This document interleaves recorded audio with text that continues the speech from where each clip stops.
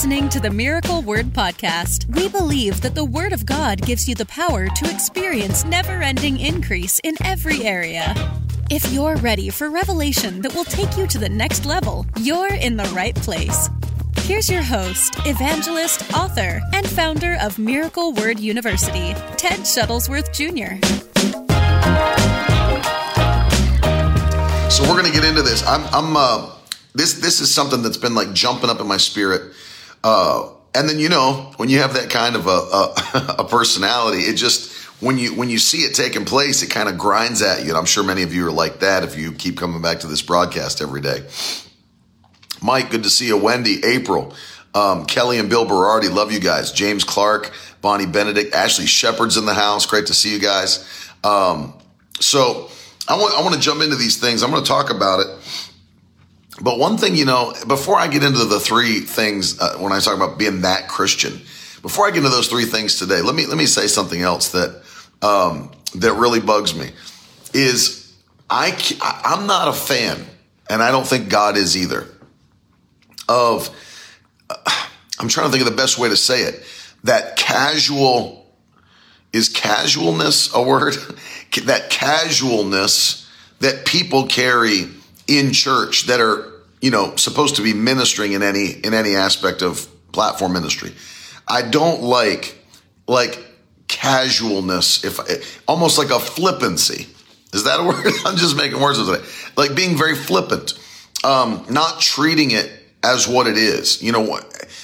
I don't like it when people act like it's not a big deal to be anointed. It bothers me to no end, when people act like it's not a big deal to be anointed or to carry the anointing, or they even make it as though, that the anointing's not that big of a deal. I guess the best way to say it is like irreverence. When people, I'll tell you, and I've just gotten tired of seeing people not be reverent to the Holy Spirit. And I'll call it out now because I don't care. But one of the things that blows my mind is we'll be in a service, right? And I'll be, hey Britt, we'll be in a service, and I'll have preached and everything. And literally the power of God is moving, and people, you can feel the conviction of the Holy Spirit in the service. And then it'll be we'll come to that moment, which is why, the most important moment there is people coming to new life in Christ, getting saved. And it's it blows my mind. It's I'll be calling people to Jesus. The Holy Spirit's drawing men to be saved.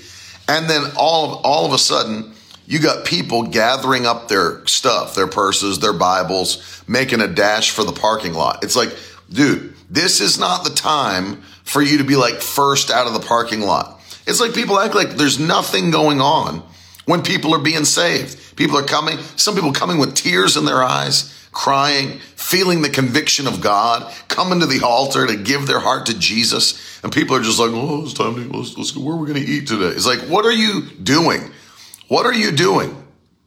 And it blows my mind that people have no reverence for the Holy Spirit of God. And that really, a lot of times that's taught to us because there's churches now that are so casual. They're so casual in their approach to church that's what they've raised up, is people that don't give a crap. They don't give a crap about the power of God.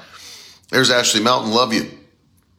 And I'm talking about this because one of the things, it is disrespectful, and I agree with you. That's the whole point. Souls is the whole point. You're right. That's right. Misael said they just start conversations and talking over the music. It's exactly right. It's we have trained up people that the moving of the Holy Spirit just isn't important, or that the presence of God is not important, or that we don't, and then you got people that, that they don't care. It's they don't even care that the Holy Spirit is there. And really, if you want to know the truth about it, that's what many churches are doing right now. You have many churches that don't even care about the presence of the Lord, and they've literally compromised it. And so they don't have a move of the Holy Ghost in their church. They don't even want one. They don't even want one. And so as a result, You've got these churches that are dead and dry. You got churches that don't have any kind of presence of God manifested in their services. And I was looking at Ashley. She said she was in a Mark Hankins meeting one time, and when he was walking around laying hands on people in the rows, a lady got on the phone in front of me. She said it took everything in front of me not to punch her. I'm telling you. Well, let me give you, casually coming in late, just like goofing off. Let me tell you something. The ultimate. I was in a Bible school. I was at Rhema Bible Training Center under Brother Kenneth Hagin while he was still alive, and teaching classes at that time. Hey, Nikki, it's great to see you. Yeah, seriously? Is that really true, Nikki? Did you really see that happen? She said bringing their Chick-fil-A nuggets into the sanctuary, dipping their nuggets during worship or preaching. Did you really see that happen? That's unbelievable. That's so next level. Bringing their Chick-fil-A into the sanctuary and dipping their nuggets during the service. That is mind-blowing. That's mind-blowing, Nikki. Hey, Jenna. So, I was in Bible school. I was there in these classes, and I was very happy to be able to be in those classes the last, 2 years before Brother Hagin went home to be with the Lord. And I'm sitting in we used to have his classes in a big sanctuary so they could get as many people into the room as possible. They wanted to make the best use of his time, obviously. And so he's the reason we all came. We want to receive impartation from this man of God. He was 85, 86 at the time. And I remember being on the edge of my seat, while Brother Hagin is teaching. All of the revelation that he's received over the years, we're getting to receive that. He's teaching on the Holy Ghost. He's teaching on prayer. He's teaching on the power of God and all these things. And I'm like on the edge of my seat, scribbling notes, furiously taking all these notes, receiving. And I look around. I'm like, man, this is amazing. This is good revelation. And I'm like looking around the room and looking, trying to say, man, other people must be loving this too. And I'm looking around, and there's people that are dead asleep. I'm not kidding you. I'm not talking about like they were spiritually asleep. They should have been. No, I mean like they were like gone. Like, how are you in this school? You've come here to receive from this man. It's like, he's not the only teacher we had. We had many others. But now you're in his class, and he's revealing to you revelation that he's built up over 60 years of ministry, and you're sleeping. You're sleeping. I knew people. Now think about how stupid this is. I knew people that would miss school, miss those classes with him to go take more hour shifts at their jobs. It's like, dude, what are you doing? What are you doing? What is going on? And I can remember this. Now think about how dumb this is. We used to have at the school 2 bells, right? So there was the first bell that would ring would be the 5-minute bell. And that's kind of lets the teachers know. I can't remember if it was 5 or 10-minute bell. If anybody's on that went to school with me, you'll remember. But, and by the way, AJ, put that scripture up for me, because now I'm telling these stories. Put up the scripture from Samuel, lightly esteem me, and I'll forget your children.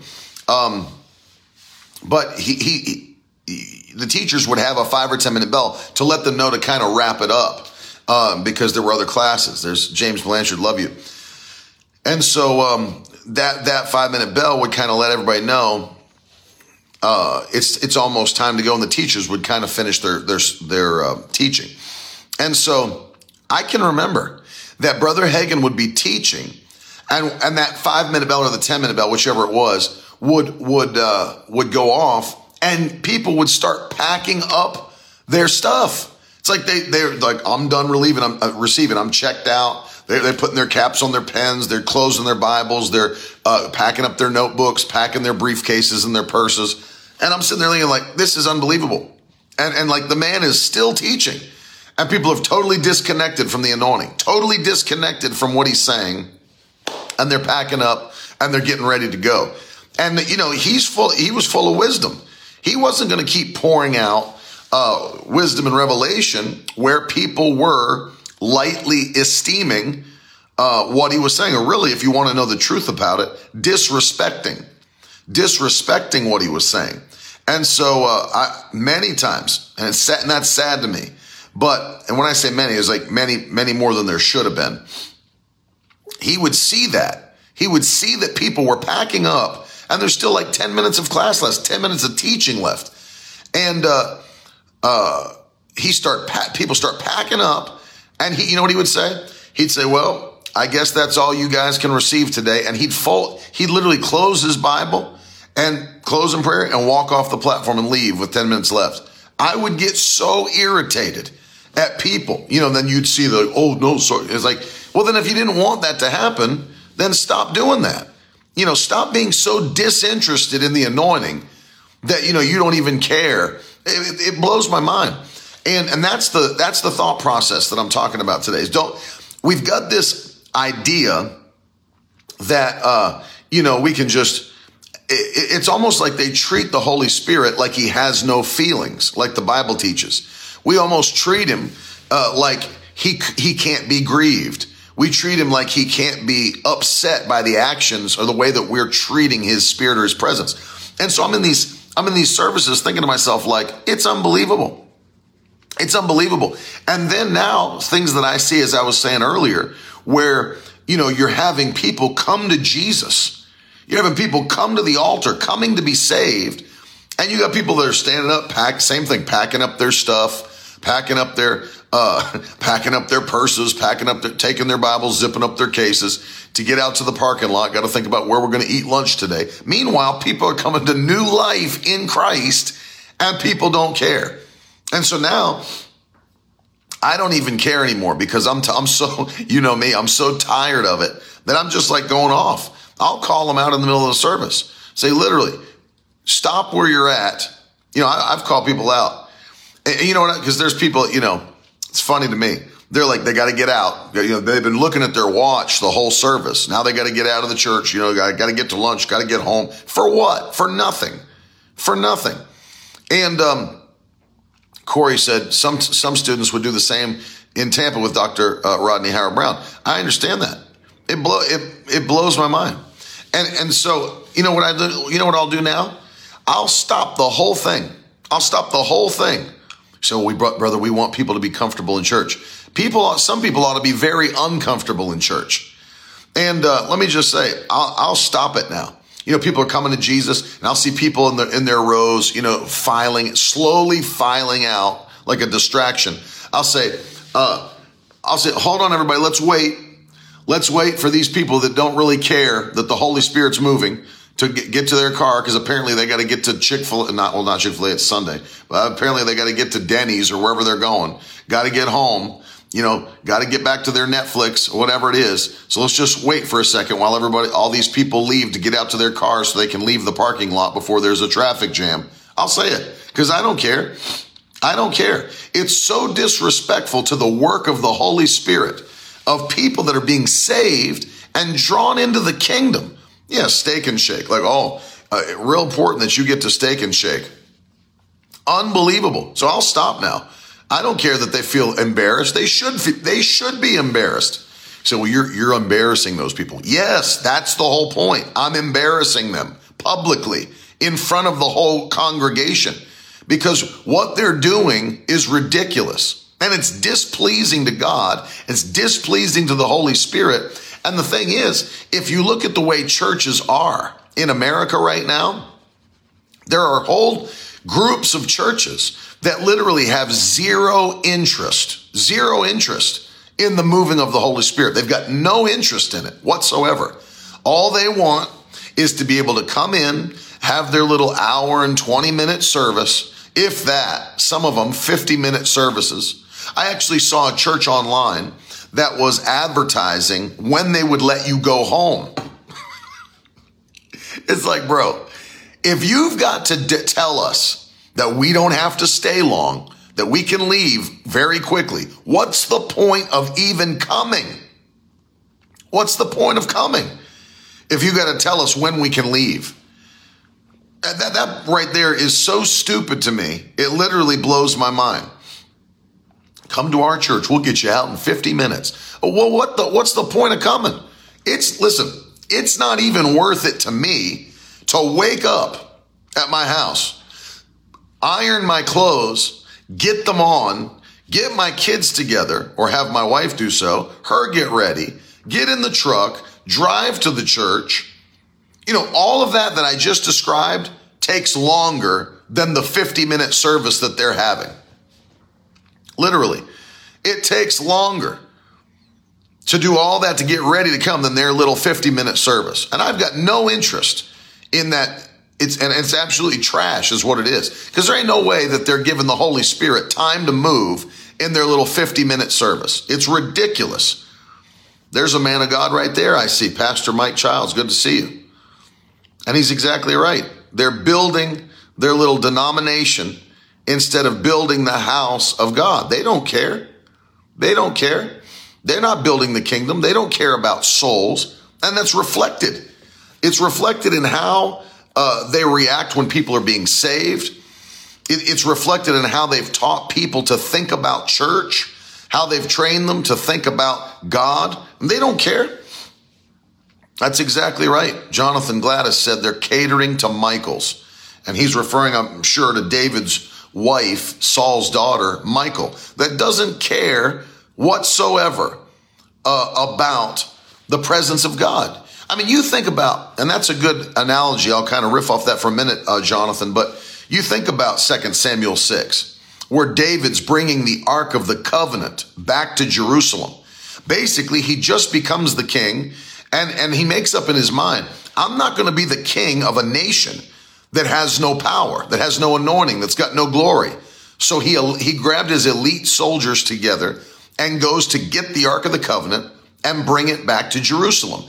And the Bible says everybody is so thankful that the power of God is coming back into Jerusalem. Everybody's so happy, including King David. And he's dancing before the ark with all of his might. The people are rejoicing. The Bible says if we're in 2 Samuel 6, he's out in front of the ark, way out in front, and he's coming into the entrance of the city, and the people are rejoicing with him. His men are rejoicing. He's rejoicing. The people are rejoicing. And then his wife is watching from her room, and she's despising him in her heart for acting the way that he's acting. Forget the fact, literally, forget the fact that the glory of God is coming back to Jerusalem. Forget the fact that now there's going to be spiritual leadership instead of the leadership that was the glory of God had departed from. Forget all that. Forget the fact that now Israel will once again be on track with the heart of God. Forget all that. Yeah, but he was acting foolishly. Really? That's what you're going to focus on. That's what you're going to focus on, is that, he was acting foolishly. I've had people come to our revivals. I mentioned it last night and, joking. But I've actually had people come to our revivals and they'll see things take place. They'll see people saved. We're having people saved all the time. We're having miracles taking place. Just a few nights ago, a man's deaf ears came open. All these things are wonderful things happening. And this is what you'll hear people say in the lobby, or they'll comment on it to the pastor later. Well, those meetings were pretty good, but they ran a little long. The meetings ran a little long for me. Really? That's what you're going to focus on. Not that people were saved by the, depending on what church, by the dozens, by the, tens, maybe over 100 people, whatever it might be. Don't focus on that. Forget that people got saved. Oh yeah, but and people were healed. There were people delivered by the Holy Ghost, some that had suicidal spirits trying to attack their mind, to take their own life. Literally, the power of God's touching people. And then this is going to be the response to the pastor. I enjoyed it, but services were a little long for me and my family, Really? So quit praying. So here's the thing. Quit praying for revival then. Quit praying that God will touch our nation. It's so funny to me that people can pray, oh, Lord, touch our nation. Oh, Lord, send revival. Send a great awakening. And then revival comes and it's a little long for you. It's like, blows my mind. Meanwhile, I watched, it's like people give space for what they want, for what they're hungry for. I remember, and I'm a fan of like this kind of stuff. So if you judge me for it, whatever. But I'm a fan. Maybe you are.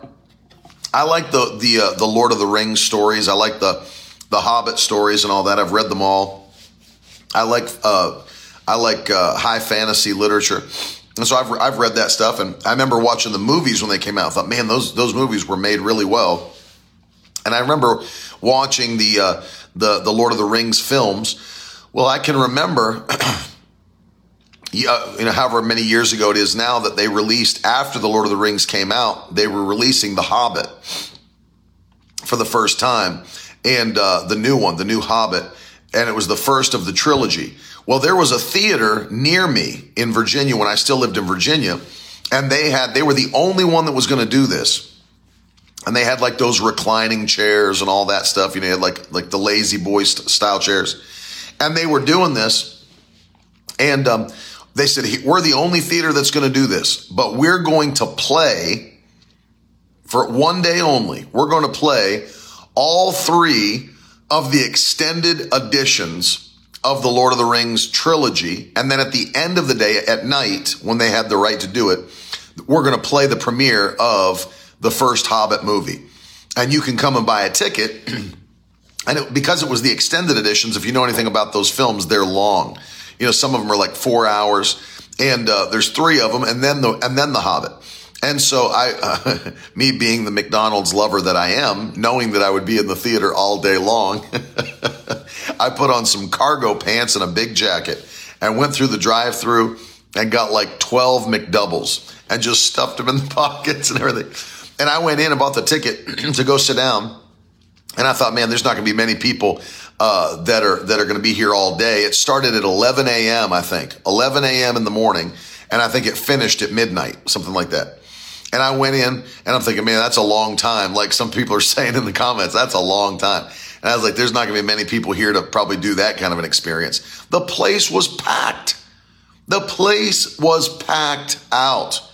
And it started me thinking, it blows my mind that people will come and sit in a theater for over 12 hours. It ended up being like 13, 14 hours. They'll sit in a theater for 13, 14 hours. They'll sit there and watch intently, let their bladders burst. They won't even go to the bathroom. Sit there and let their bladders burst, watching to see what's going to happen next. And they won't come to a church service for 2.5, 3 hours, 3.5 hours, whatever it is. And it was a little long for me. Nobody was saying that in the theater, and it was 14 hours. And so it just proved to you that people have time for what they want to have time for. It's like, I'm here now.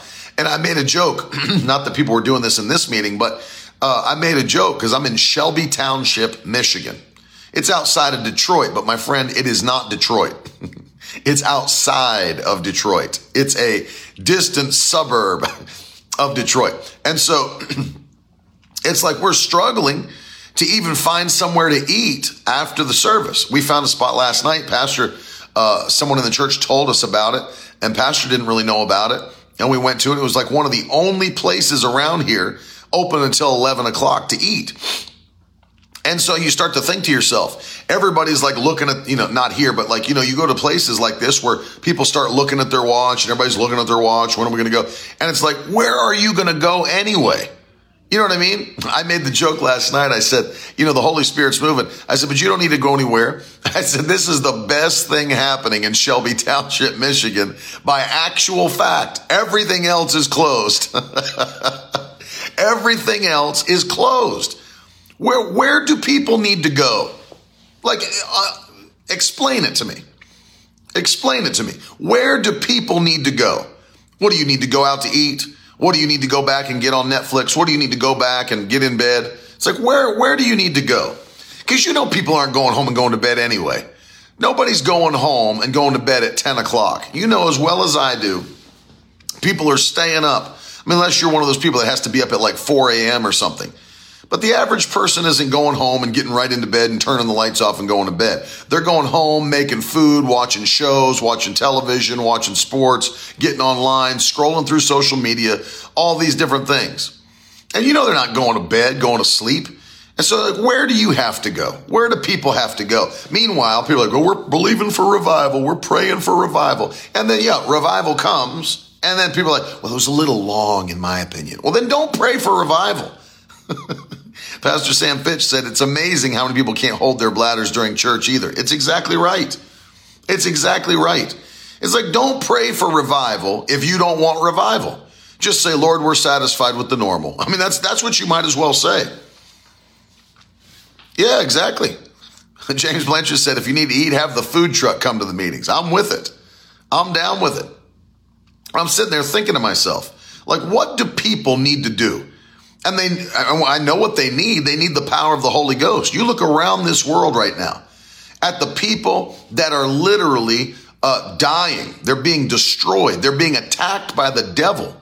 The spirit of this world coming against the population. And people are like, well, it was a little, or they'll come and say, Pastor, we really enjoyed the revival, but it was a little bit loud for us. Really, that's going to be your takeaway from the revival. After people are saved, after people are healed, after people are delivered, after people are blessed, and the thing that you're going to focus on is that it was a little loud. Really. Yeah, you're right. We should really quiet the church down. I'm sure the Lord was bothered in heaven by all the noise. I'm sure God is on his throne, glancing over at Jesus, just shaking his head. Did you know what the decibel level is in that sanctuary right now? Unbelievable. Blows my mind. And what we need is the power of God. But people don't care. You have people, and I'm not saying everybody, because there are people that love it and are hungry for it and are fasting for it and are praying for it. But when you see these people, that while people are coming to the altar being saved and they're just literally, waltzing out the back, packing up their stuff as if this is just an unimportant, it's like for them, it's like the credits rolling in a movie at the end of a movie theater movie. It's like, well, it's time to go to the car. No, it's not the credits. This is why we came. This is why we're here, to see people raised up to new life in Christ, people healed, people delivered. This is what the Holy Spirit is doing. And people don't reverence the power of God. They're not reverencing the power of God. Chad Lang said the power of the Spirit of God is the only thing the church needs in this hour. And he's exactly right. He's exactly right. Nothing matters but the anointing. Nothing. Because if anything else mattered as much as the anointing, the church wouldn't be necessary.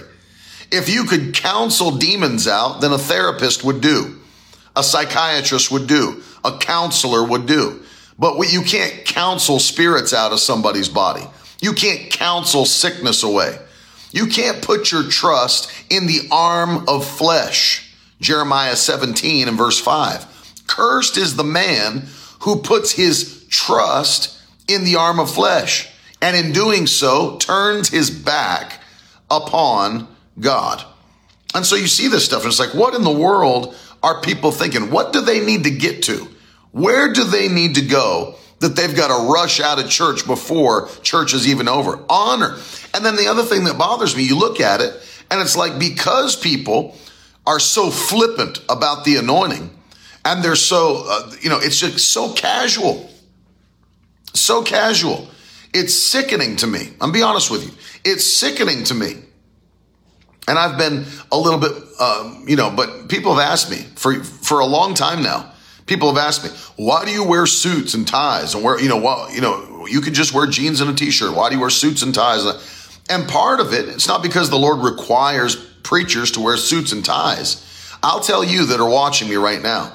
Part of the reason that I'm, a young guy, but I'm still wearing suits and ties is because I refuse to allow myself to be pulled into the casual thought process of this generation. I'm not going to be that guy that's so casual about the presence of God. Everything's casual.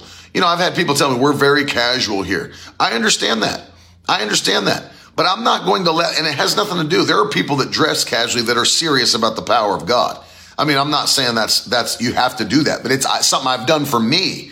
Something I've done for me. What's the same principle? if you've ever listened to the business principle, is dress for where you want to be or dress for success. You know, they've proven that there's actually a psychological difference when you get up, even if you have to work from home, if you don't do it in your pajamas. If you get up and shower and you put on, work clothes, you dress up and sit down at the desk or table or whatever, they've actually shown that there's a psychological difference in that person, in the kind of work they do when they've prepared themselves for work.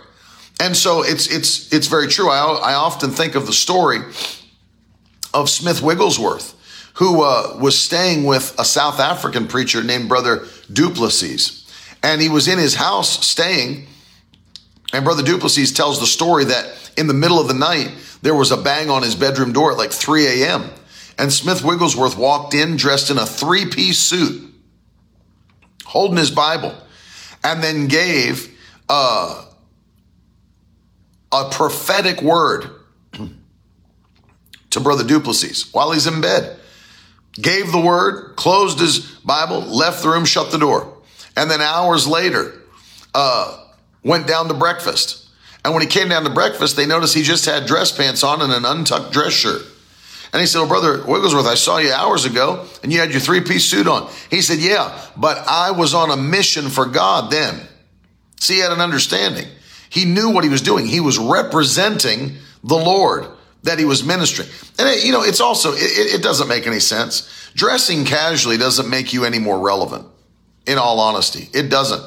They try to act like, I've watched as they've tried to, younger people have tried to force older pastors to dress more relevant. And meanwhile, you've got a 60-year-old guy in ripped jeans and a long t-shirt with like Toms on. It's not even him. They say, well, you'd reach way more people, Pastor, if you'd become more relevant. It's like ridiculous because it's not your clothing that makes you relevant. Do you honestly think? Now, let me make this point. Do you honestly think that young people can't receive from somebody if they're in a suit and tie? If that's the case, there must be nobody watching Sports Center then, right? There must be no young people watching Sports Center. Well, I could really receive from those guys. I'd really be able to listen to the sports highlights, but those guys with those suits, I just can't get with it. There's probably no young people watching Jimmy Fallon, right? Because he has a suit and a tie on.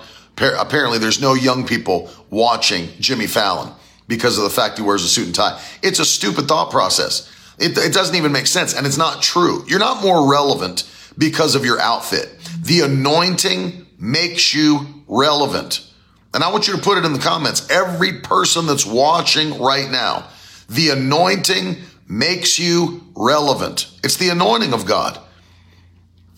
It's the anointing of God. It's not what jeans you have on. It's not if you have a suit and tie. It has nothing to do with what you're wearing. The anointing makes you relevant. Amen. The anointing makes you relevant. That's what it is. I want to read that verse of scripture that that AJ put up for me. It's 1 Samuel chapter 2 and verse 30. Listen to this. Therefore, the Lord, the God of Israel, declares, I promised that your house and the house of your father should go in and out before me forever. But now, the Lord declares, far be it from me. For those who honor me, I will honor. And those who despise me will be lightly esteemed. But listen to it. In other translations, it flips that phrase. Listen to the other, like for example, the NET. I will honor those who honor me, but those who despise me will be cursed. But listen to it in the NLT. It says, I will honor those who honor me and despise those who think lightly of me. Who think lightly of me. Not that oppose me, that think lightly of me. It's amazing to me. Let me read the NASB. I will honor those who honor me, and those who despise me will be lightly esteemed. And so the Lord takes into account how we treat him. He takes into account how we treat his spirit. God takes into account how we reverence his presence. He doesn't go just anywhere and manifest his power. There's actually an atmosphere you can create where the Spirit of God cannot move. You can see that in Mark chapter 6, verse 1 through 6. That's where Jesus goes to his own hometown, and the way they viewed his presence, the way they looked at him, what they put on him, caused him to not be able to do any miraculous things. And I'm telling you, you see how flippant people are in the anointing now. And it's mind-blowing. People like walking around, if pastors praying, if we're praying to the Almighty God, it's sad to me, because what truly happened, and I'm sure you guys, if you grew up in church, you know what I'm talking about. You might have come out of, and it's funny because there's always a cycle of change. It's like our parents, and then we don't want to do what our parents did, but then our kids don't want to do what we did. And it's like, every generation is trying to do the opposite. But like maybe you grew up and came out of very liturgical church. Maybe you came out of very religious feeling church. And it was, they had all of the liturgy, like, you had all the really religious stuff, the responsive reading and all the, it was communion every Sunday and all that stuff. And, and maybe you came out of that and then our generation tried to rebel away from that. So what did they do? They started to try to make churches that were like clubs, and we wanted rock and roll, and we wanted, we wanted pop music in the church, and we wanted light shows, and we wanted smoke machines. But you know what's crazy is that if you look at the generation below me, what they would call like Gen Z and all that, those Christians are actually now wanting to go back to church that looks like church. They've polled the Gen Z people, and you know what they found out? They don't want a church that looks like a club. They don't want a church that's, dark and, you know what they're going back to? The Gen Z want a church that looks like a church. They want the steeple. They want the stained glass. They want to have doctrine preached to them and not feel good messages or shallow series. They want to get immersed in orthodoxy and doctrine. And it's mind-blowing because we have created a generation of people that are so flippant about the anointing, so flippant about the power of God, that it's that kind of a thing where it's like people just kind of just sit back on you in church, just sip on their latte, and it's like a show. It's like a show. It's not a show. It's the moving of the Holy Spirit of God. And see, it's really, if you think about how demonic this is, that seeker-sensitive church movement was created, where we were trying to curate our church services so that we could make unbelievers comfortable. That was the goal. We need to get them in the seats. We need to get them in the seats. We need to get them in the seats. Well, their ultimate goal, we want to see people saved. But here's the problem, is that how are you going to go about doing that? Are you going to do it the Bible way, where the Bible says that we go out into the highways, byways, compel them to come in, and then God has chosen the foolishness of preaching? There's a problem if a church is so flippant about the anointing, and if a church is so casual that somebody can come in who's been living in sin and can continue to live in sin while they attend the church every week and feel no conviction to change. They will not come to the altar. They don't even feel the tug. Why? Because many of these churches, in an effort to make people comfortable, have cut out things like preaching against sin. Everything's a feel-good message. And there's nothing wrong with feeling good if you're a Christian. There's nothing wrong with being encouraged if you're a Christian. There's nothing wrong with being stirred up in your spirit if you're a Christian. But what do you do if you're not serving God?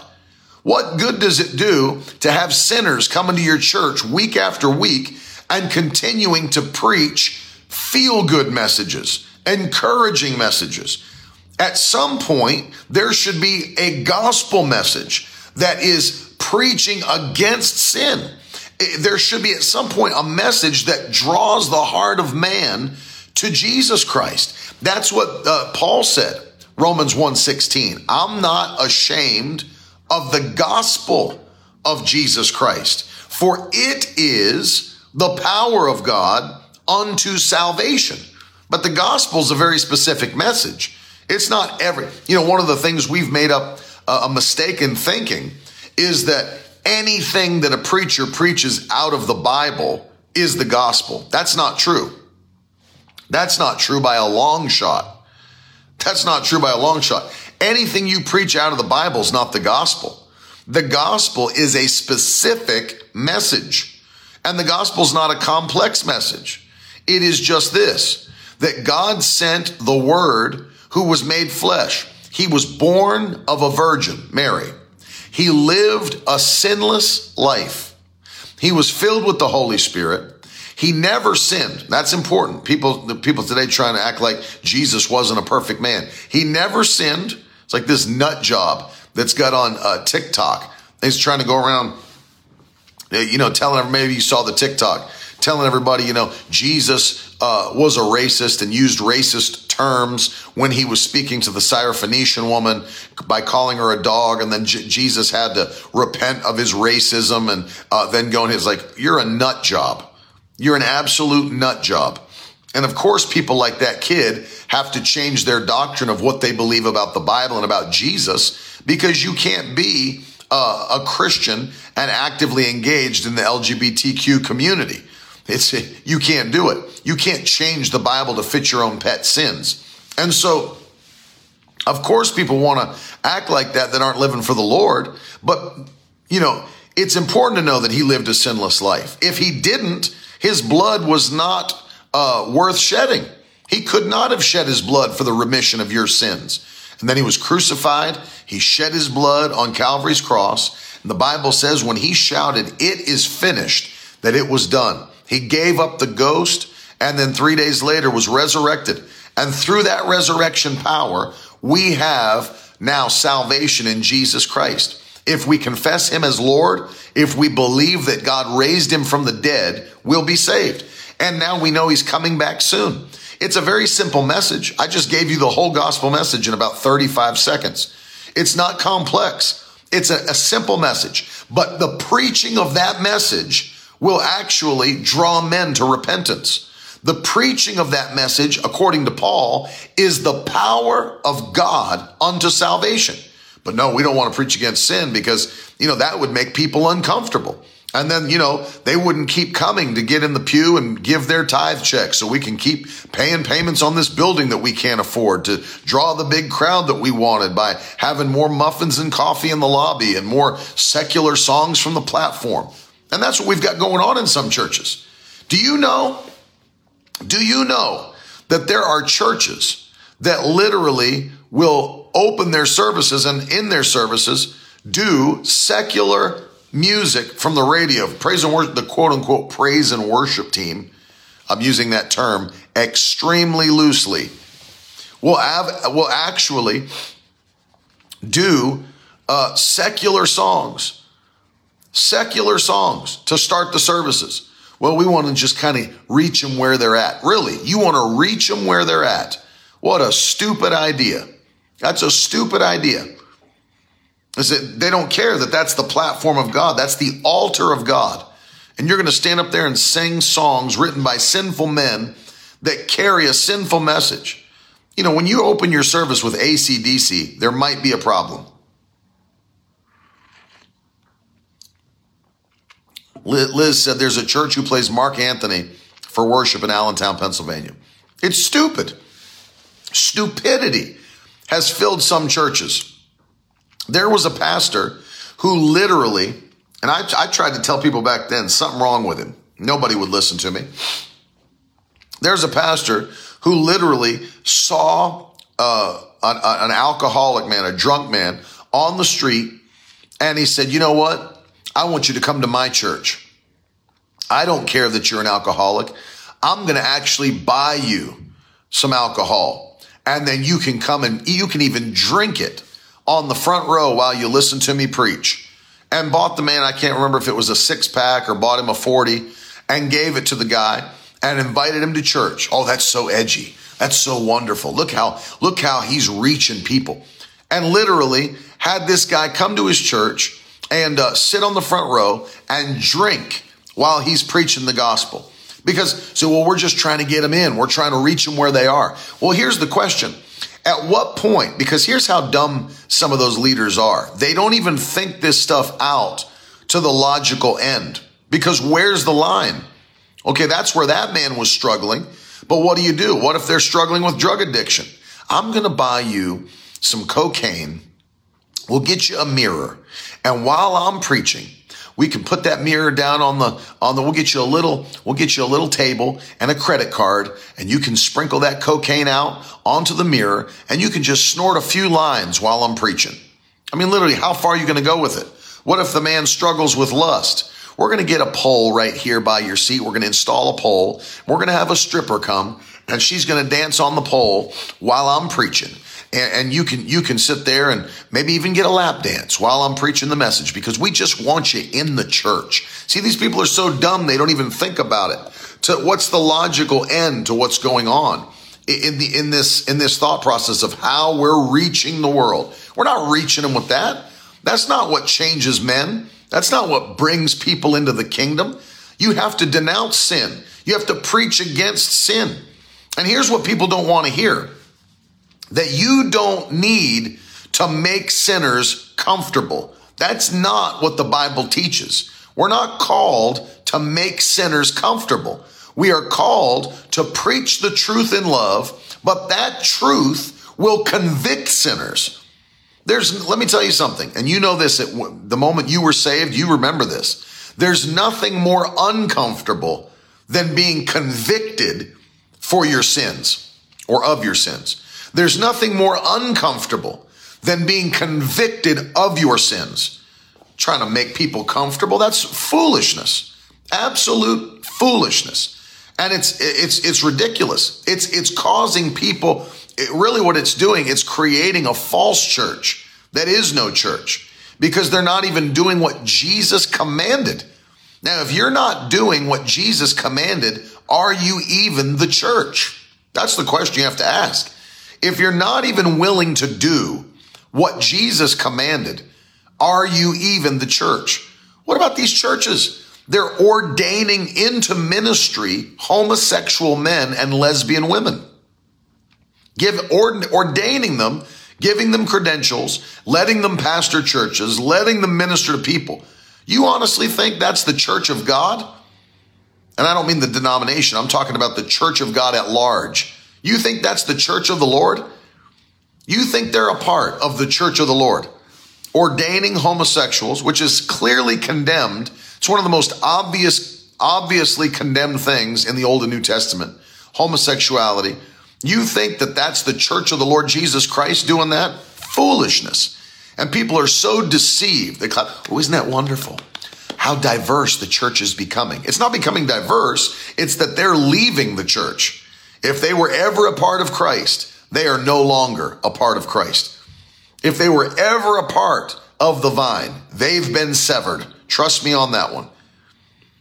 Whether you're a Reformed Calvinist and you believe that it was a false conversion and they were never really truly saved the whole time, or whether you're a Pentecostal believer that believes that you can lose your salvation and be disconnected from the vine who is Christ, either way, they're not a part of the vine. You can't live so flippantly and so casually about the Word of God and the Spirit of God that you think you can do whatever you want. And that's what we've, raised up in the church, is a generation of people that think they can just do whatever they want and God's cool with it, because they don't understand truly the nature of God. That's exactly right. Nikki said, and all these people think that they're saved because their pastors say they are, when there's been no repentance. Can I tell you another thing? Since we are ranting today, I'm just kind of ranting, but I'm going to give you another thing. I'm very careful about what I say when I give an altar call and the prayer that we pray when we're leading people to Jesus. People are so spineless in our generation when they give an altar call. Blows my mind. I've actually been in services where this was the altar call. Now you tell me what part of this called anybody to live a life for Christ. This was the actual call. How many of you know Life is hard, amen? How many know life is hard? It's hard enough, to do life alone. So how many of you just know, that you're tired of doing life alone? Amen? Just raise your hand. How many of you are tired of doing life alone?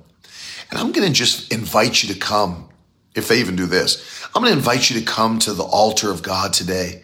If you're tired of doing life alone, we want you to come. We want you to know you don't have to do life alone. There's a community of people here that love you. There's a community of people here that care for you. And if you're tired of doing life alone, it makes me sick even just saying it to you on the broadcast.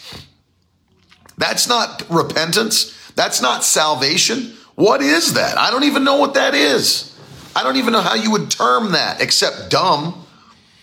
You're tired of doing life alone? What a stupid, that's not an altar call. What does that even mean to the person who's sitting in the seat? And what did you preach that was so weak that that's the kind of a call that you have to give? We're giving the call now for those that are tired of doing life alone. It's like, what is that going to produce? What is that going to produce? You've got to call out to those. And that's why I'm just telling you, anybody that I know that's been successful in winning the lost has to call it out. And I'm going to tell you this, I'm very plain about it. I used to be. I'll tell you, I'm teachable. I've kept myself teachable. And I remember one time when I was a younger minister, I was with a minister who has shaken his whole nation, has the largest church in his nation and in the surrounding ones. And I was with him and we were having a revival and we were having people saved and we were having people healed. And I said, well, when I went out to lunch with him, I said, what kind of advice would you give me? Because I was probably like, if I wasn't like 29, I was probably early 30s. And I said, what kind of advice would you give me? You've done so well. And he was in the 60s. He said, well, you're doing a great job. He said, but if there was anything you wanted me to tell you, if I could think of something, he said, it would be this. This was his word to me. I want you to hear what he told me.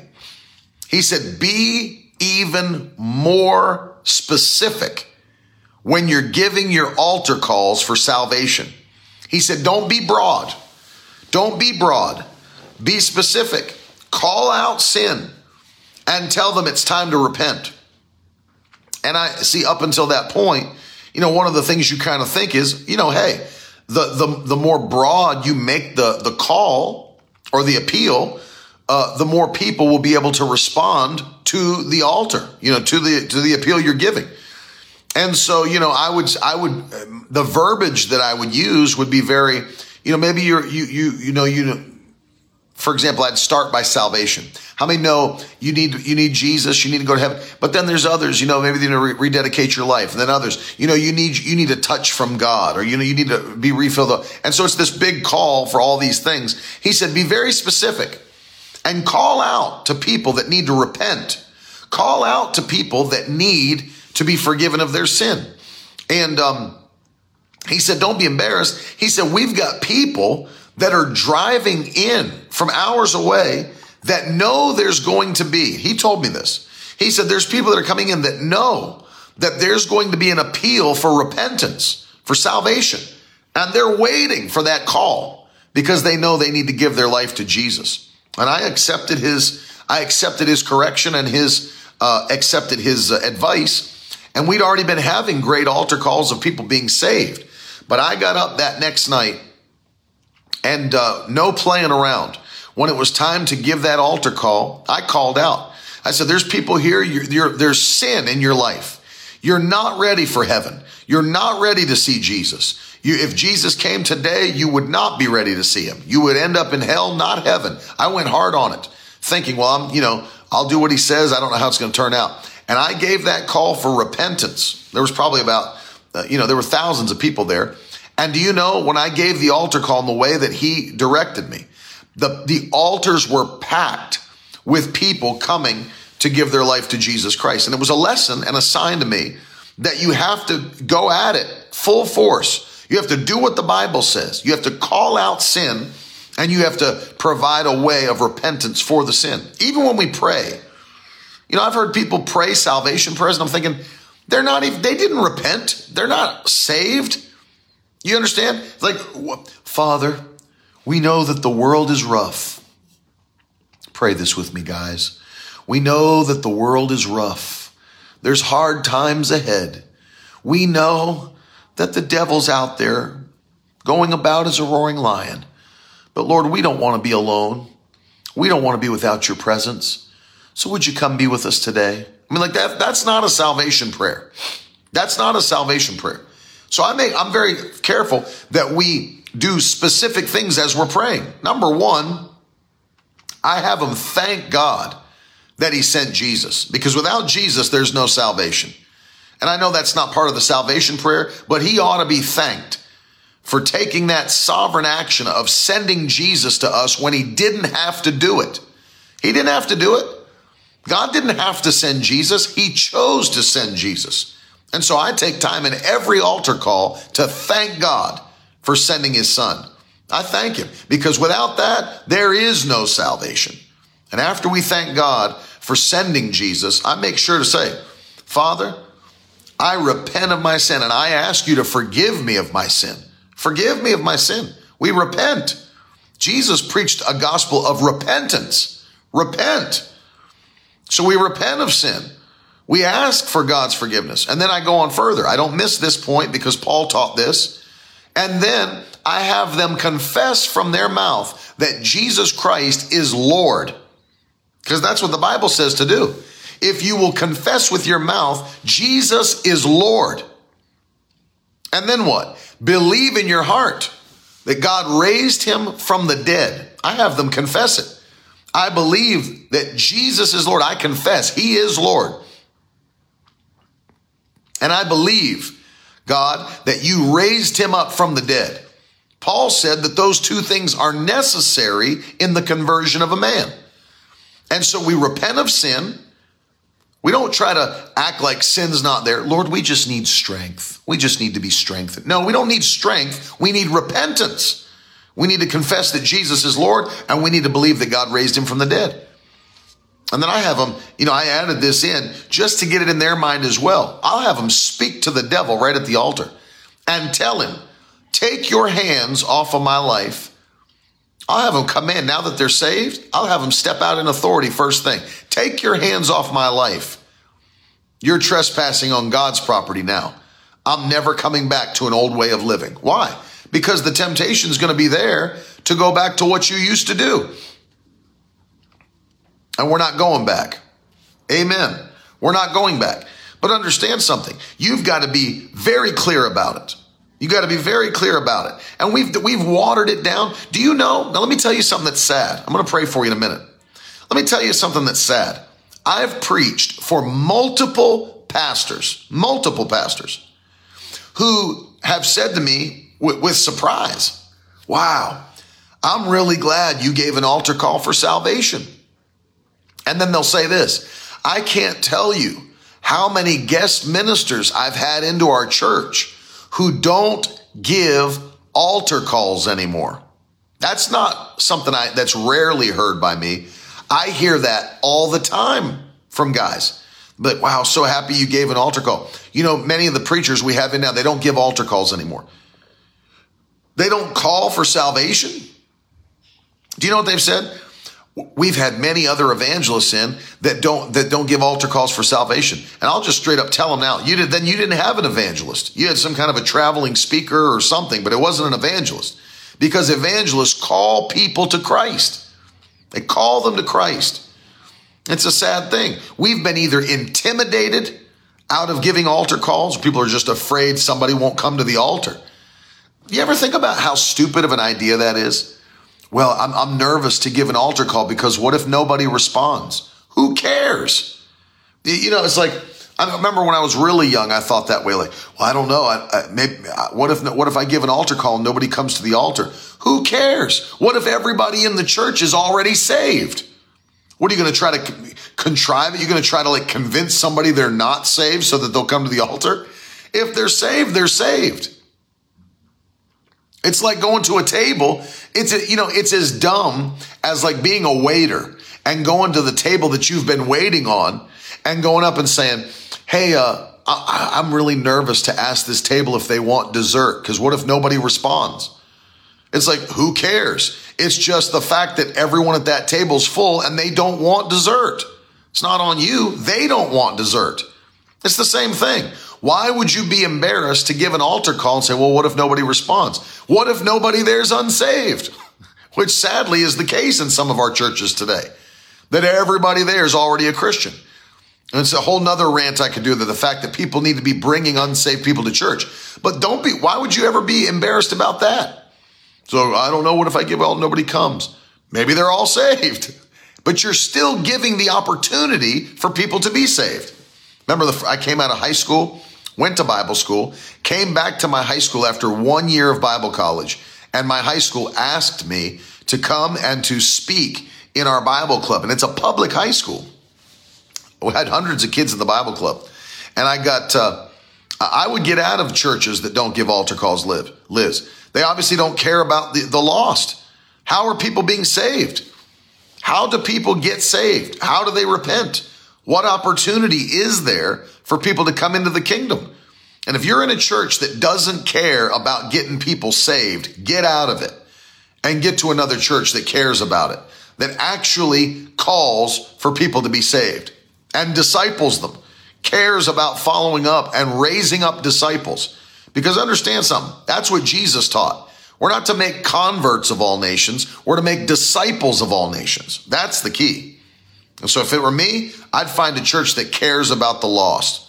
I really would. And I would go there. See, if there's none around me, move. I'm not above I tell people all the time, move and base where you live on a Holy Ghost church that you're going to be a part of. When I came back to my high school, it was packed with kids, and I stood up to preach. And I can remember that I preached on don't make Jesus vomit, Revelation 3:16. Don't be lukewarm, either be hot or be cold. And I remember standing there as a young man. I was probably at that time 19. And I'm standing there in front of hundreds of my peers, some that I still went to high school with. And I gave that altar call for salvation. I remember doing it. And I could feel that fear, like, what if nobody responds? And I knew there were people that needed to. And as I gave that altar call, nobody moved for like a period of time. Like nobody moved. And I was like getting embarrassed, like, oh, I gotta shut this down and get out of here. Like nobody's even responding to my preaching. When all of a sudden one girl got out of her seat. She was dressed like in Gothic, black fingernails, black clothes, black makeup, all that black dyed hair, and came to the altar with tears coming down her face and gave her heart to Jesus Christ. Well, when she did that, I was happy with just that salvation. Just that one made me happy. And I was getting ready to close the altar and pray. And the Holy Spirit said to me in an inner witness, he said, don't close it down yet. I'm still working on people. Keep it open. Keep calling people to Jesus. And I kept it open by faith. I knew God's working on people. Well, I'm telling you, moments later, people started getting up all around that high school auditorium and coming to the altar to be saved. Started coming to the altar. And we probably had over 100 students standing there at a public high school auditorium, giving their heart to Jesus Christ. Now, if I'd have been embarrassed, now think about it. If I'd have been too embarrassed to give an altar call, nobody would have been saved. If I would have been trying to quickly close it down and get out of there because only one person responded, I'd have missed out on all the people that the Lord was working on.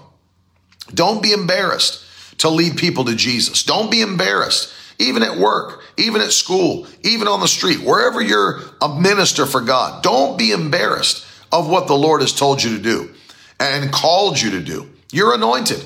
And see, I'm thankful for you because those of you that we call the Victory Tribe, those that log on to this broadcast daily, you obviously are not the people I'm talking about because you have a hunger for the move of God. You have a hunger for the Spirit of God. And it makes me happy.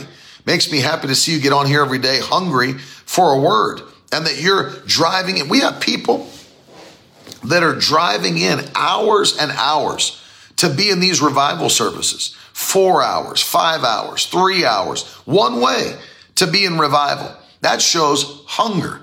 And so I commend you, because obviously you're not the ones that I'm preaching or teaching about today. You're not those that are flipping about the anointing. You're not those that are, out there casually trying to just, get in and out of a 50-minute service. You're hungry. And I thank God for you. And I know that because of your dedication to the kingdom and your reverence of the Spirit of God and your hunger for his presence, guess what? According to this scripture, that God will honor those who honor him. He will honor those who honor him. That means you.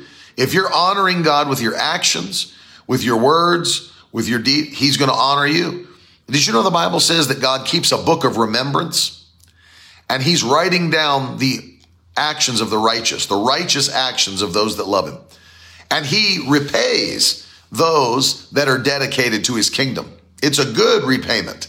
It's a blessing when God blesses those who are dedicated to him. And so that's what I'm going to pray for today, that in this year of 2021, that this would never come upon you. First of all, I'm going to pray that this thought process that's tried to sweep through our nation and around the world, it will never come on you. This whole feeling, this whole flippant, casual Christianity, it'll never touch you. It'll never touch your house. That you will stay on fire. You will stay on fire for the Holy Ghost. That you'll keep pressing in, and God will keep on touching you and blessing you. And he will. He'll honor those who honor him. That's you. And so let me pray for you today. Father, in Jesus' name, I thank you, Lord, for every one of the faithful who we call the Victory Tribe. I pray that for all of us, that you would keep a fresh fire in our spirits and in our hearts. Keep a fresh fire in us. Lord, don't let us ever become too flippant, too casual about what you're doing on the earth. Don't ever let us become those that are disinterested in your power, in your presence. Don't ever let us become disinterested in people being saved or coming to the altar. Let it always, what breaks your heart, break our heart. In Jesus' name. I pray you use us in these final days mightily. Open doors for us and give us the opportunity to increase the kingdom. Let souls come in supernaturally in the mighty name of Jesus Christ. And we thank you for calling us. We thank you for using us. Now, Lord, I pray for those that are on today, those that need a touch in their body. I pray that healing would flow into them right where they are. I curse sickness and disease, command it to loose its grip off of their body. Let this word, let the Spirit get into their flesh, make them whole. Father, I pray for those that have been battling in their mind, and there are many that have been battling heaviness through this pandemic, that have been battling anxiety and fear through the pandemic. Touch them today with a new joy and a new peace in the mighty name of Jesus Christ. Lord, those that are believing for increase financially, as they sow their seeds, we thank you that you're going to bring increase to them, that they'll be more blessed than they ever were. Touch Faith, Lord, as she goes in for that interview. And Father, I pray that you give her the job, best pay, best benefits, bless Faith in Jesus' name. Those that have written in with prayer requests, Lord, touch them by your power. Touch them by your power. And from this day, we declare that we are the remnant that will never grow cold, that'll never fall away. In the mighty name of Jesus, we thank you and we give you praise. Amen. If you receive it, throw some fire in the comments, throw some hands up. Look at that. Diane giving a testimony. I got instant healing in my body, my muscles, in my legs and body. Thank God. Somebody ought to praise God with Diane for that testimony. Instant healing in her muscles. Thank you, Jesus. Jennifer said, agree with me. My house debt free before I turn the key. Believing with you. In Jesus' name. In Jesus' name. Hallelujah. I'm going to encourage you to sow today. Sow a seed by faith. This has been a wonderful week. Last week, we were in Indiana, Pastor Sam and Jess Fitch. It was powerful. Enjoyed it. Can't wait to be back next year. This week's been wonderful. We're in Shelby Township, Michigan at Lakeside Assembly of God. Love Pastors Phil and Becky Christ doing a wonderful job. They've been here over 30 years, pastoring, being faithful in the kingdom. And people have been being saved this week. Last night, again, people coming to the altar, giving their heart to Jesus. And it's been wonderful. But we're taking the gospel around the world. We're taking the message of Christ to those that may not even have it. Now that we're preaching on television, we're preaching all over the world. And it's amazing to me. Tiffany that works with us was giving me some numbers yesterday. People are writing in from all these different places around the world where the TV broadcast is showing. And we're getting contacted from all of these different nations. And now all of our digital discipleship is done. And now we're going to be discipling people digitally every single week. It's powerful, man. God's given us a plan and a strategy to disciple the new converts. And so you're a part of it. And I want to encourage you today, sow by faith. Sow by faith. Right now, ask the Lord what it is that he would have you to sow. Ask him, what would you have me to sow today? And then you know how to do it. If you're on Facebook, which is the only place we're broadcasting today, you can use hashtag donate in the comments. You can always go to the website, miracleword.com, and you can sow a seed. You see it there, a pinned comment. It's miracleword.com/give. You could use Venmo, Cash App, PayPal, Zelle, however you'd like to do it. All of the ways to give are found on the website too. So if you just go to miracleword.com/give, you'll see it, or just click give in the menu and you'll be able to do that. But I want you to stand with us because time's running out. The gospel's a limited time offer. And one of the things I want you to pray about is I want you to pray about partnering with Carolyn and with me as we're preaching around the world and touching people with the power of God on a monthly basis. Just ask the Lord, what is it that I could do every month, every single month, that would help get the message out and see people come into the kingdom? And then easily you can go to miracleword.com, and when you partner with us, you can create your own account and set up whatever monthly amount you'd like to sow to stand with us as we're preaching the gospel. And you're a part of that. That's why I say that. You're a part of the gospel going out when you stand with us in sowing. And so we appreciate and love you very much. Listen, it's Tuesday. Today and tomorrow are the last 2 days that you can order the kids' Easter boxes on Miracle Word Kids Easter boxes. And it's in our store, shop.miracleword.com. And we have a few left that you can get. People have already been getting a bunch of them. We're shipping them out. I think some people already got theirs in the mail, but there's two different ways that you can get them. One with a t-shirt, one without. Thank you, Jennifer, for sowing a seed. Thank you, Leslie, for partnering with us. We love you. But make sure you get it before it runs out. And today and tomorrow's it. After tomorrow, you can't get them anymore. We won't be able to get them to you. So go grab yours, and it'll be awesome because there's a lot of stuff in there for the kids, and you can see it all when you go to the website, all the stuff we've packed in. And we just want to bless them. Bless all the children. For everybody that's sowing and partnering, we're sending you Brother Hagin's book, The Will of God in Prayer. And for those sowing largely, we're going to send you a genuine leather NLT, Life Application Study Bible. I not only have the hard copy now, I got it on my laptop, I got it on my iPad, got it on my phone. We're live every night this week, 7 o'clock. We want to see you. If you can make it, drive in, be with us. We've already had people do that, and it's been great to see the Victory Tribe coming into the services. All the information's on the website, the details, the address. It's been great. So we want to see you. I love you guys. Thanks for hanging with me today. And if you're listening to me on the podcast, you can actually scroll up, and in the description, there's all the links. If you'd like to sow, if you want to stand with us, so much we have for people in the way of resources, YouTube videos, the app is updated, all kinds of stuff. And so we have so much for you. Miracle Word Radio, all of our archive teaching. And so it's all in the description of the podcast. But if you'd like to sow, all of the sowing information is also in the podcast description. We love you guys. Have a great day. I'll see you tonight. Thank you, Sean, for sowing a seed. We'll see you tonight, 7 o'clock Eastern time on all social media networks. Love you so much. Talk to you later.